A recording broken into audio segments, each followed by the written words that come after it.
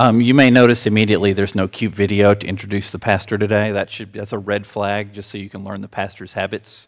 If there is no cute video to introduce the pastor or a wonderful song sung by one of you, that means the pastor's worried he's going to do this too much. Okay, so those of you listening later, I'm waving my hands, visualizing talking too much. This is one of those subjects. Just so you have a clue, based on conversations with many of you, looking at the lectionary suggested choices that are across all denominations for the next 6 or 7 weeks, decided to take worship, with the exception of the high and holy holiday of Football Sunday, for the next several weeks to discuss what it means to be a Baptist. As I discussed with some people this morning, I discussed with people Saturday, discussed with people Friday, discussed with people Thursday, not on Wednesday. On Tuesday, we have done a really good job. This church and churches in this area have done a really, really good job of saying, we believe this and this is what it looks like. Good. But you didn't explain to us why we believe that. Now, you came to really, really good conclusions. We should love our neighbor. We should give to the poor. All these things. They're great. And you had, wonderful discussions of ideas we have of baptism and how it's done. And putting that in nice, pretty Baptist terms, the concept was discussed there is, we call it soul freedom, which sounds really cool, which we'll discuss in a couple weeks. It's the idea that no one can make you be a Christian. There should be a disclaimer. You're on your own to decide what you want to do with your faith. That's a Baptist distinctive. That became important in all of Christianity because of some Baptists. Be here next week. We get to talk about them. Having said that, you can't talk about what it means to be Baptist if you don't talk about baptism. It's kind of in the name. Now, fair warning.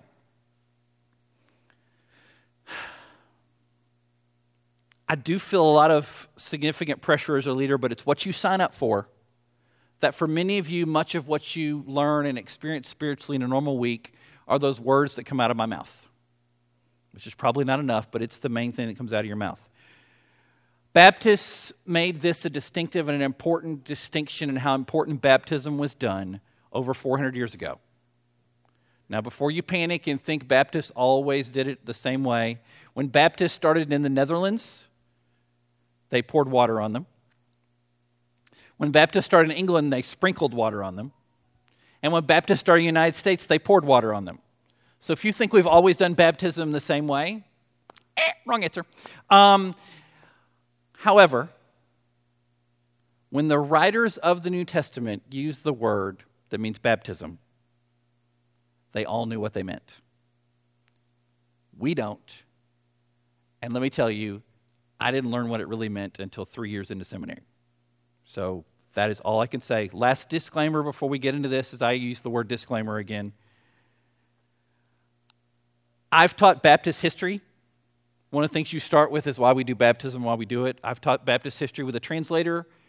I'm not going to try to bore you to death like those poor students had to listen to for 3 hours, okay? We're going to try to do this quickly. Having said that, today is Baptism Lord Sunday. You look on the church calendar, this is the day we celebrate Jesus' baptism. If we use the traditional passages next year, Mark is going to tell us, big surprise, hey, Jesus was baptized by John. You know what the traditional passage will be 2 years from today? Luke's going to tell us, hey, Jesus was baptized by John. Before I attempt to explain baptism, because many of us come to lots of issues with baptism, I want to tell you a once upon a time story. Once upon a time, in a land far, far away, where they worshiped the Dallas Cowboys, there was this young preacher who knew everything and everything was, who went assignment to go work in South Oak Cliff in the Dallas-Fort Worth area, which is the largest minority, poverty-ridden area in Dallas-Fort Worth area. The people who were there called themselves street people. I really am offended by that term, but that's the term that they used. They call themselves street people. And on a Thursday night at one of the prominent churches that was in that area, they would have a worship service where they would come and they would worship, and then they would feed them afterwards. It would be like a big partition right here, and all the food would be hanging here, and if you were standing here talking, you could smell the food, which was very distracting. No one's really listening and no one's really singing because they're just there to have some food. And do you blame them? No. On that one particular Thursday night, they set up a bunch of Bibles in the back of the room because apparently churches accumulate Bibles. If you leave your coat at church, you come back. If you leave your purse at church, you come back. If you leave your Bible at church, you're like, never mind, I'll just go get another one. I don't know why. It's just the way it is. Okay? It's true. There was a bunch of things. Everyone was told to take a Bible out of there with the idea that they would take them and they'd be theirs. One individual named William walked back, and I'm actually going to walk back and scare you because this is how it was for the once upon a time. Walked back, grabbed one of those, and picked it up and said, I don't read no New International Version. Let me describe William to you. William's approximately 240 pounds, a bodybuilding type body, clearly showed signs, if you knew what you were looking for, of drug use. And comes storming up to the front to talk to the 20-something, 145-pound Caucasian preacher who knew everything, of course. I don't read no New International. Well, what do you read? I'm a King James man. So they walked back, and they dug through and found a King James Version. I was so glad it wasn't a new King James Version. Get King James Version, and handed it to him, and everything seemed to calm down at that point. And then the service went on, and the 20-minute sermon, which seemed like it went forever after that, went on, and everything was great. Not picking on William. Do you think he'd read a Bible in the last 5 years? No. Do you think he'd owned a Bible in the last 10 years? No. Somewhere back in his past, he remembered Mama, probably Grandma based on his culture, saying, we read the King James Version. Did he have a good reason to read the King James Version? No. I can give you some good reasons if you want to. But did he have one? No. But he had an incredibly strong emotional reaction to something that seemed religious. Much of what you believe, and much of what I believe, is a strong emotional reaction we put in our religious culture that may have nothing to do with reality. Now, I can sit here and unpack to you why we have different translations, where the King James came from, but wow, that would be even boring for me. But he just had this idea. I tell that story because many of you, as I start to describe this, are going to visualize things that you have thought, things that you have heard, and things that you know or think you know about baptism. Let's pick on other people because that's what we do at church. You know of people who come to church, maybe every other Resurrection Sunday or Easter Sunday, and maybe they darken a Christmas Eve service, and that's the most church they get for several years. But then you know these people, and let's say for sake of my illustration, they're in their mid-20s to late 20s, and they've reached that stage of life, and maybe they've not made the best decisions. And then they meet someone, and then they move in together, adding all the stress of moving in together and all the drama and all the difficult sociological problems that go into that. And then suddenly, we're not sure how this happens, I'll have to go study. A baby magically happens in this world. I know. Speaking of stress that's just been added, yes, these are things that I'll have to go learn. Baby comes to this world, so there's lots of stress. And then all of a sudden they kind of look at each other. We need to get this baby baptized. Did they have a good reason? No. Do they care about God? No. But all of a sudden there is a strong emotional religious reaction. I need to get this baby baptized. And just in case you're wondering, this is not a sermon on the discussion of whether we should baptize infants or not. I can actually argue for that if you want me to, which would be really scary. Feel free to meet with me for Pastor Talk back afterwards. We can talk about that. Having said that, why did they have this emotional reaction? Why did baptism have so much? Or if you've ever thought that you were worried about somebody's future because they weren't baptized the right way, or they weren't baptized by the right person, or things weren't, do you have a good reason? Maybe you do, maybe you don't. But much of what you believe is an emotional reaction of embedded ideas in your head that have absolutely nothing to do with what the New Testament writers wrote about. Like I said, I feel much pressure to say the right thing because I need to convey to you what the New Testament writers thought. So why do we call ourselves Baptists? And why do we do this ancient ritual that involves water? Don't we live in the 21st century? Aren't we smarter than that? Shouldn't we come up with some better way to do this? Okay, smart aleck Pastor John response that you should see this coming already. Hey, I was reading the other day Matthew 28, verse 19. And Jesus said, therefore go and make disciples, baptizing them in the name of the Father and the Son and the Holy Spirit. Maybe it's silly for you. Maybe it seems weird to you. But if someone who can live and die and rise from the dead says to do something, I just try to do it. And he said, baptize people. You should make disciples and baptize them. Another discussion later, we can discuss why making disciples and baptizing happens in that order. But that's just what I do. Now, we can talk about if you want to stay here for the Pastor Talkback session afterwards, because Claudia's not here, so her class won't be happening.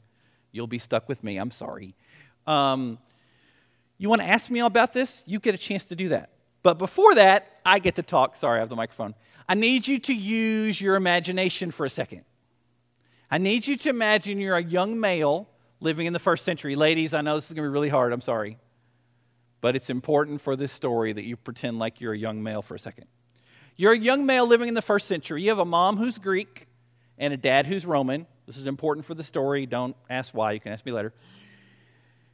And you have lived with them, and you've been a dutiful son, and you've done all the things, and you've grown up in your culture, and you've gone to right schools, and you've learned about Zeus and Poseidon and Hades and all the Greco-Roman gods.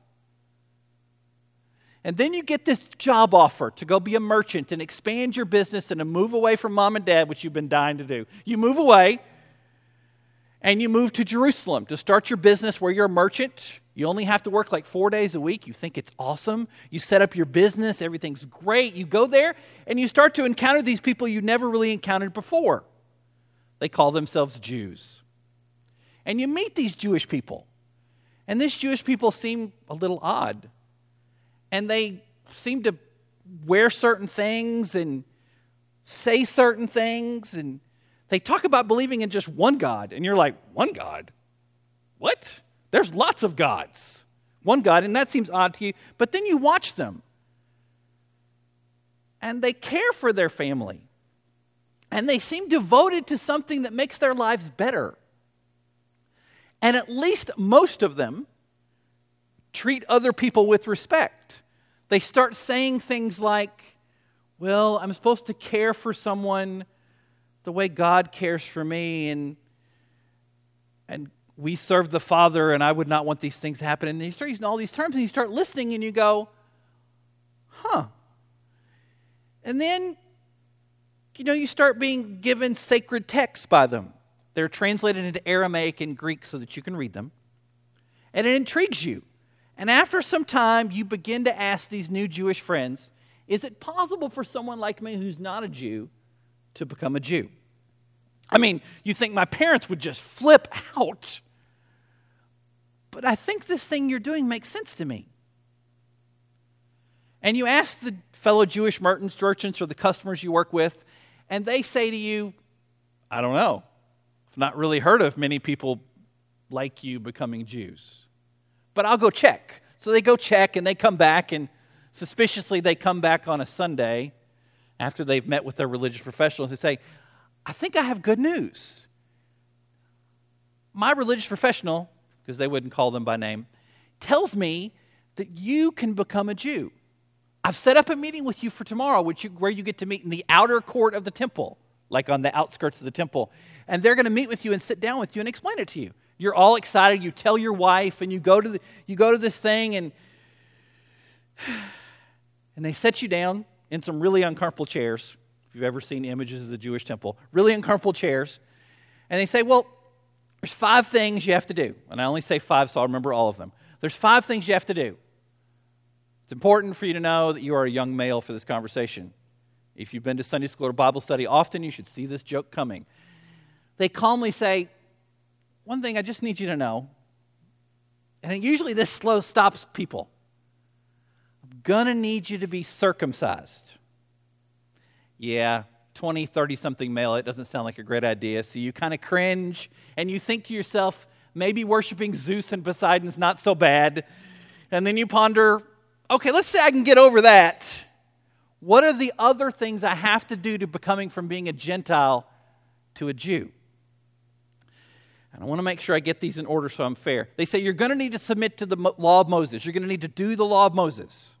So cute little phrases about you need to do the 10 Commandments, you need to do all these different laws, all these different things, read through the 5, what we know is the first 5 books of the Bible. You need to know that stuff and do that stuff. You're like, I saw that coming. I'm ready for that one. Seems a little tough, but it works for my Jewish friends. Maybe I can do it. Then third, they say you're going to need to have a big ceremonial meal and invite some people and have some food. They're like, well, I like food. Food sounds good. Okay, I'm good with that. Then the fourth thing, which all of a sudden I'm blanking and I'm away from my notes. Oh, duh. The fourth thing is you have to have the priest take a special offering that you bring that costs you a lot. They burn it. They smell it, see if it smells wonderful, and which they will, of course. And they say, poof, poof, you're approved of the 4th step. That really is how it goes. Then there's the 5th step, which you didn't see coming at all, which really does relate to today's discussion. They say you're going to need to have a big ceremony, and in this big, gigantic cistern full of water, you're going to need to get in a ceremony and wash yourself. And I quote from the Jewish documents of the 1st century. You will need to get in the cistern to represent washing away your old ways and your rebirth into Jewish ways. Let me repeat that. They get into a cistern that they wash themselves to represent giving up their old ways to be a part of the new Jewish ways. Okay. It's important for this discussion. We're not done with the young Jewish male. Now, you've decided after listening to all that, after cringing a little bit with number 1, you decide to go talk to your family. You go home, and the kids are playing, doing stuff that mom doesn't allow them to do, and you're wondering why that's happening.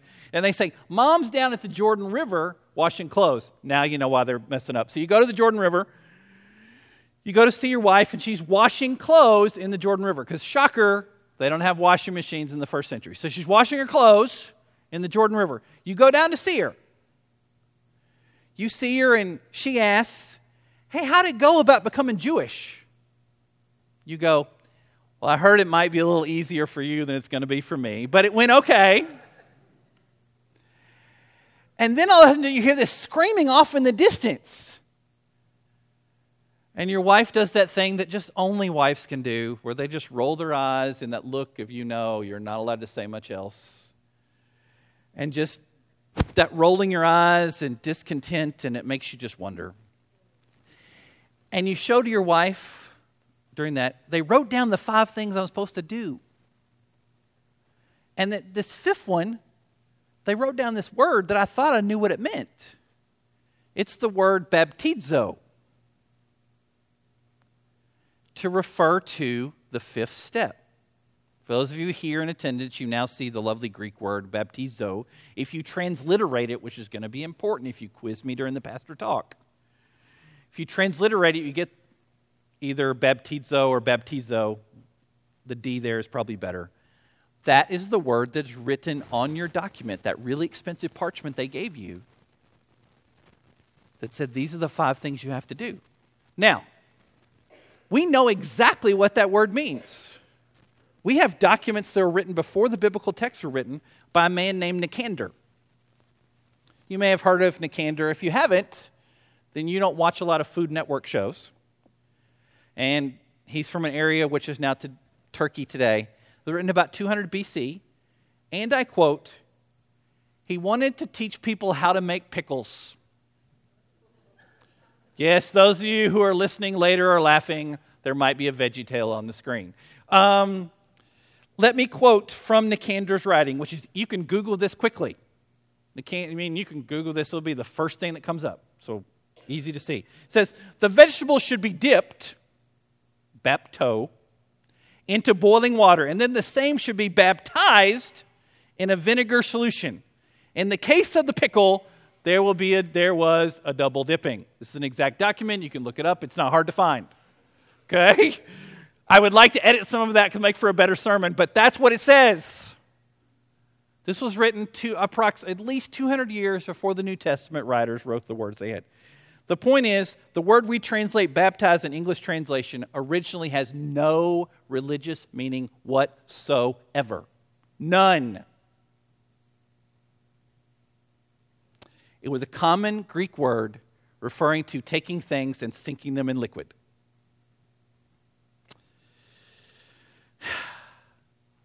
The New Testament translators know this, because translating the New Testament in English is very, very hard. But just to give you one example of we know that's what this word means, and the New Testament translators knew what this word means, is John chapter 11, verses 37 through 38. Pharisees are talking to him and says, when Jesus had finished speaking, a Pharisee invited him to eat with him. So he went in and reclined at the table. But the Pharisee was surprised when he noticed that Jesus did not first wash before the meal. The word wash in the original language is the word baptizo. The same word we use for baptism. Wash means wash. I cannot emphasize that enough. The word baptism that we know as baptism means wash.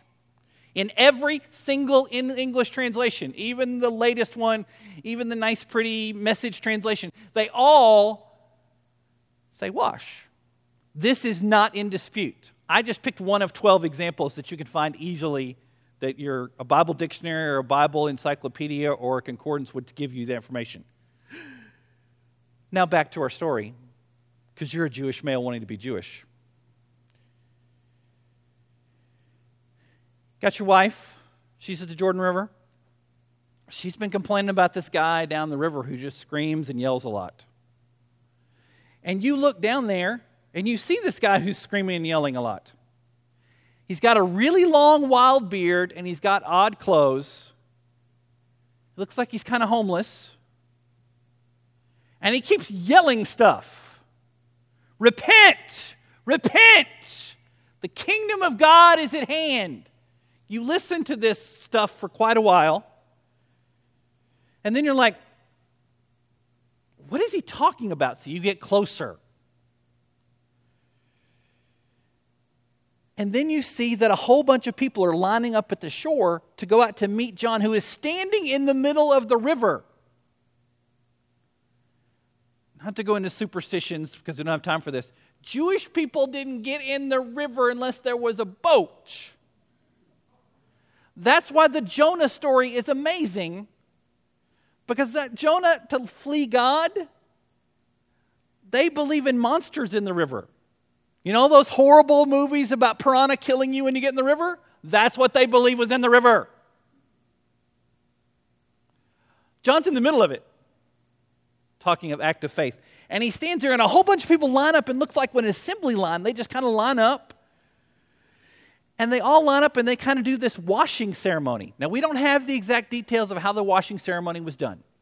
We don't know exactly what is said and who put their arms up and who does this or who does that. But you start to watch, and you watch for a while, and it looks like they're doing some kind of religious ceremony or initiation to be in a group. And then you listen to the people on the outside, and they start giving this guy named John a nickname. You may have heard of this nickname. He's John the Washer. That's what that meant. He's John the Washer. He washed them. And you start to put the pieces together based on your talk to the Jewish religious professionals, and you start to think, oh, they want to be a part of his group. Now, some of you, I can't resist, this is a terrible joke, just go with me. Some of you may think when you've read the biblical text before that John the Baptist was the first Baptist, and there are Baptists who believe that. God bless them. But he wasn't John the Baptist. It wasn't Fred the Presbyterian. It wasn't Mary the Methodist or Albert the Pagan. It was describing what he did. John washed. You keep watching these baptisms and you watch them, and all of a sudden John turns around and points his bony, long finger at you with that look of someone who looks like he's in a horror movie and is coming after you. And he points directly at you and he says, look, The Lamb of God who takes away the sin of the world. This is the one I meant when I said, a man who comes after me has surpassed me because he was before me. And you stand there after he points at you thinking, what is he talking about? Did I do something wrong? What's going on? And you just pause. And then while you're trying to decide if you're going to take a step forward, all of a sudden this hand comes on your side and pushes you out of the way.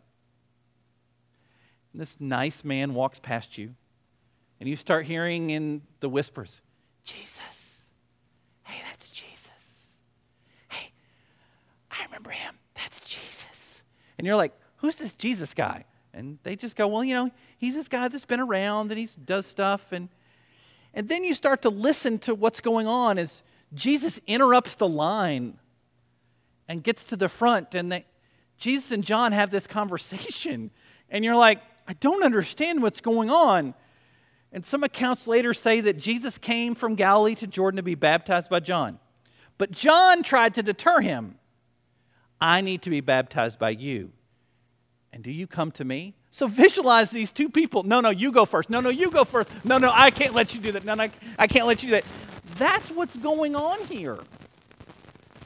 Well, I need to be baptized by you. No, I need to be baptized. No, I need to be baptized by you. So there's an entire confusing thing because both of them know what baptism really means. And one, hint, hint, Jesus, has got to do this for a reason that you've probably never heard in your entire life, and I'm sorry, we'll get to that at the end. John knows that he's not worthy to baptize Jesus. And he doesn't want to screw this up. Hey, this is Jesus, and by the way, he's family. I don't want to hear about it from Mom. The narrative continues on and says, Jesus replied, let it be so now. I kind of visualized thunder at this point, but it didn't happen. It is proper for us to do this to fulfill all righteousness. Then John consents, and as soon as Jesus was baptized, he went up out of the water. At that moment, heaven was opened, and he saw the Spirit of God descending like a dove and alighting on him. And a voice from heaven said, this is my Son, whom I love. With him I am well pleased. Can you tell that I memorized it in King James originally? Okay. Jesus goes on and leaves there. And you see him leave, and some people go with him, and they go down to another section of the Jordan River. And then some of Jesus' followers, new followers, they start baptizing people. We know from historical records that Jesus kind of stood on the shore, kind of like that supervisor you have at work who doesn't really do anything but just make sure you don't screw it up. That's what Jesus is doing. So now we've got John continuing to baptize people on one end of the Jordan River, and then we got Jesus baptizing in another section, and your poor wife is just washing clothes in between them, okay? We've got all this going on. This goes on for a while. Apparently some followers of John said, you know what? We can make this go worldwide. We could start our own website, some social networking. We can make this whole thing go worldwide. And they travel, and we have historical records of these people traveling possibly as far as France, telling people, the kingdom of God is coming, repent, there is one coming, and you need to be baptized into this. We read about in Acts chapter 19 about a guy named Paul who encountered Jesus, who was baptized, who meets at least two of these guys and says, what are you doing? You're preaching about this person that I have met. And as you can see on the screen, it says, in Acts 19, 4 and 5, it says, John's baptism was a baptism of repentance. He told the people to believe the one who's coming after him, that is Jesus. When those two guys who had been traveling the world telling about John's baptism said, oh, that one's come? They were baptized in the name of Jesus. Insert whatever jokes and quiz me later in Pastor Talk. So you're telling me they got baptized once and they got baptized again? Yeah, they did. Okay, it's important. There's a punchline coming. Stay with me. So what? The point of preaching in telling elaborate, cute stories that make you cringe if you're a male thinking about what it means to become Jewish is to get to a point of what does this even matter? That was nice, John. I'm glad you explained baptizo to me and you explained washing. What does it matter? If you leave the sermon and you have no idea why this matters, then I did not do my job. So why does any of this matter? Baptism is a public declaration of a new association. Why did Jewish people people who wanted to become Jewish get baptized in a big cistern? To say to everybody in a public setting, I want to do new stuff. Why did people who came to see John the Baptist, why were they baptized? Because they wanted to be associated with John and John's message. Why did people on the other end of the Jordan River want to be baptized by the followers of Jesus? Because they wanted to be associated with this Jesus guy. By being baptized, you are washed of your old identity and given a new identity. Not to be gross and off script, so now I'm adding another 2 minutes to the sermon. In Christian tradition, baptisms are done the night before Easter morning. You kind of have an all-night lock-in, which lock-ins are satanic, but just go. If you have an all-night lock-in, and you enter into an area where you are baptized, we're not sure how all the procedures were done, you take off all your clothes, which is why it was important there were men and women deacons in the early church. You take off all your clothes, you're put in the water, you're washed, and you're given a brand new white robe when you came out, because you are brand new. You are associating with being something brand new, and on Easter Sunday morning, you present yourselves in this ceremony of how significant and important your new life is. Okay, that's good, John. Okay, I'm with you so far. So by being baptized, I need to remember I'm looking forward to associating myself with Jesus. Okay, that makes sense. There's a theological question you need to ask that really pounds this home. Why is Jesus baptized? Why does Jesus need to be baptized? Jesus has to be baptized for John the Baptist. Crazy John the Baptist. And I know I'm getting a smaller place in heaven because I'm making fun of John the Baptist. John the Baptist in his Jordan River, in his scary, homeless, the end is near outfit, has been baptizing people and saying, the kingdom of God is here. Repent, repent, repent. There is one coming. When Jesus is baptized by John, he is saying to everyone there, you know that stuff that crazy man's been saying to you? He's right. And I want to associate myself with his message. And his message is the kingdom of God is at hand and someone is coming. Hi, I'm him. That's why Jesus is baptized by John. When you are baptized, you are saying, whether you knew it or not, I want to be associated with something new.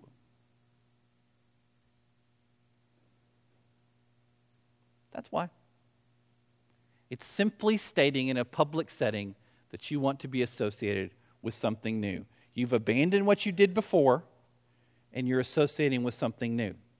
Now, for many of you, that seems simple enough. For many of you, there are still those some embedded ideas, just like my friend William in his King James Version Bible. But baptism is simply a declaration that I want to be associated with that. Now, does it seem like a silly kind of thing to do, and we put people in water and it doesn't seem to always make sense? Yeah, maybe so. But Matthew 28:19, Jesus said, make disciples and baptize them.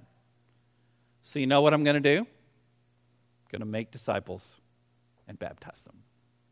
Whenever we celebrate Baptism Lord's Sunday in Christian tradition, we're supposed to know why we celebrate it, which hopefully I've explained that as quickly as I could. That's like a 3-hour lecture in Baptist history, sorry. And we're also supposed to remember when we were baptized, because you need a place in time that you know you committed to this. Now, for some of you, you may have been told, and I'm sorry, I'm going long, I'll apologize later, because this is not in the script and not practiced at all. Some of you were told, hey, you need to have one place in time that you know that you became a Christian and it magically happened, it was wonderful and great. I hate to break the news to you, but many of the great Christian historians, many of the great Christian theologians, some of which who say the word Isaiah a lot, would say to you, that's great, but not everybody has the same experience as you did. And maybe your conversion experience was over time and you cannot connect it to one specific exact date.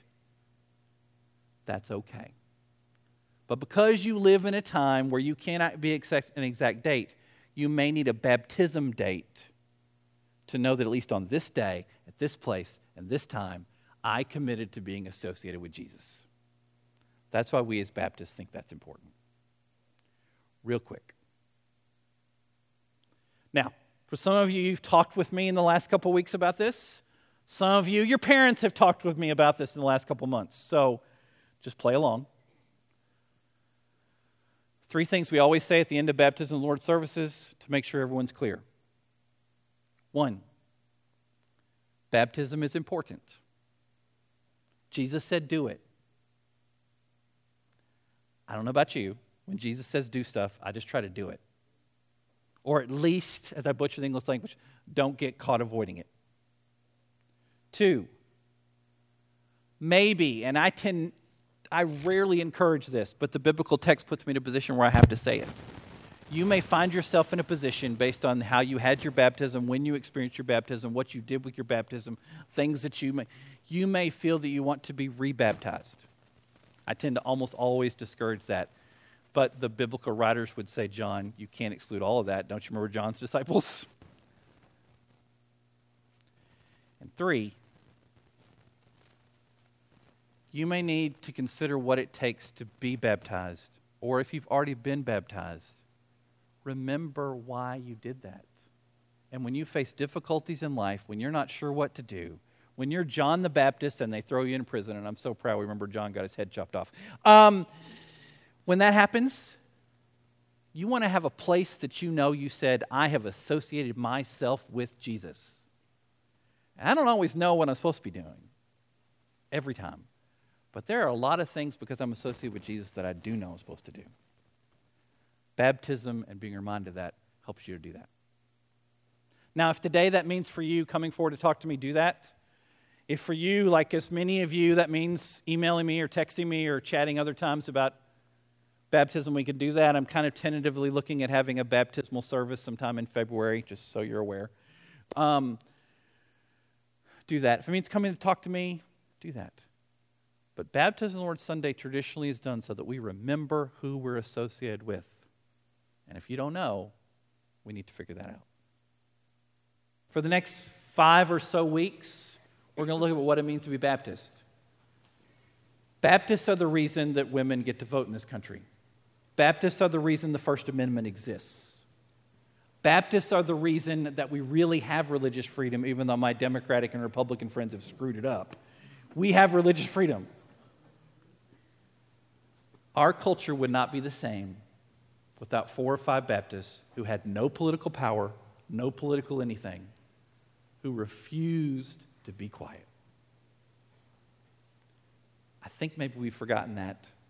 I think I might remind you. And I think I might be a little vocal about it. Sorry about that. Okay, having said that, I'm going to pray, and we can go from there. Thanks for being here. Let's pray. Holy God, thank you for today. Thank you for the fact that you were baptized so that John could know that what he did mattered. Where you declared to everyone, hey, John, you were telling the truth. Help us as we remember our baptism or look forward to our baptism. Know that we are saying to you, God, that we believe in you and that you came for us. In Jesus' name, amen.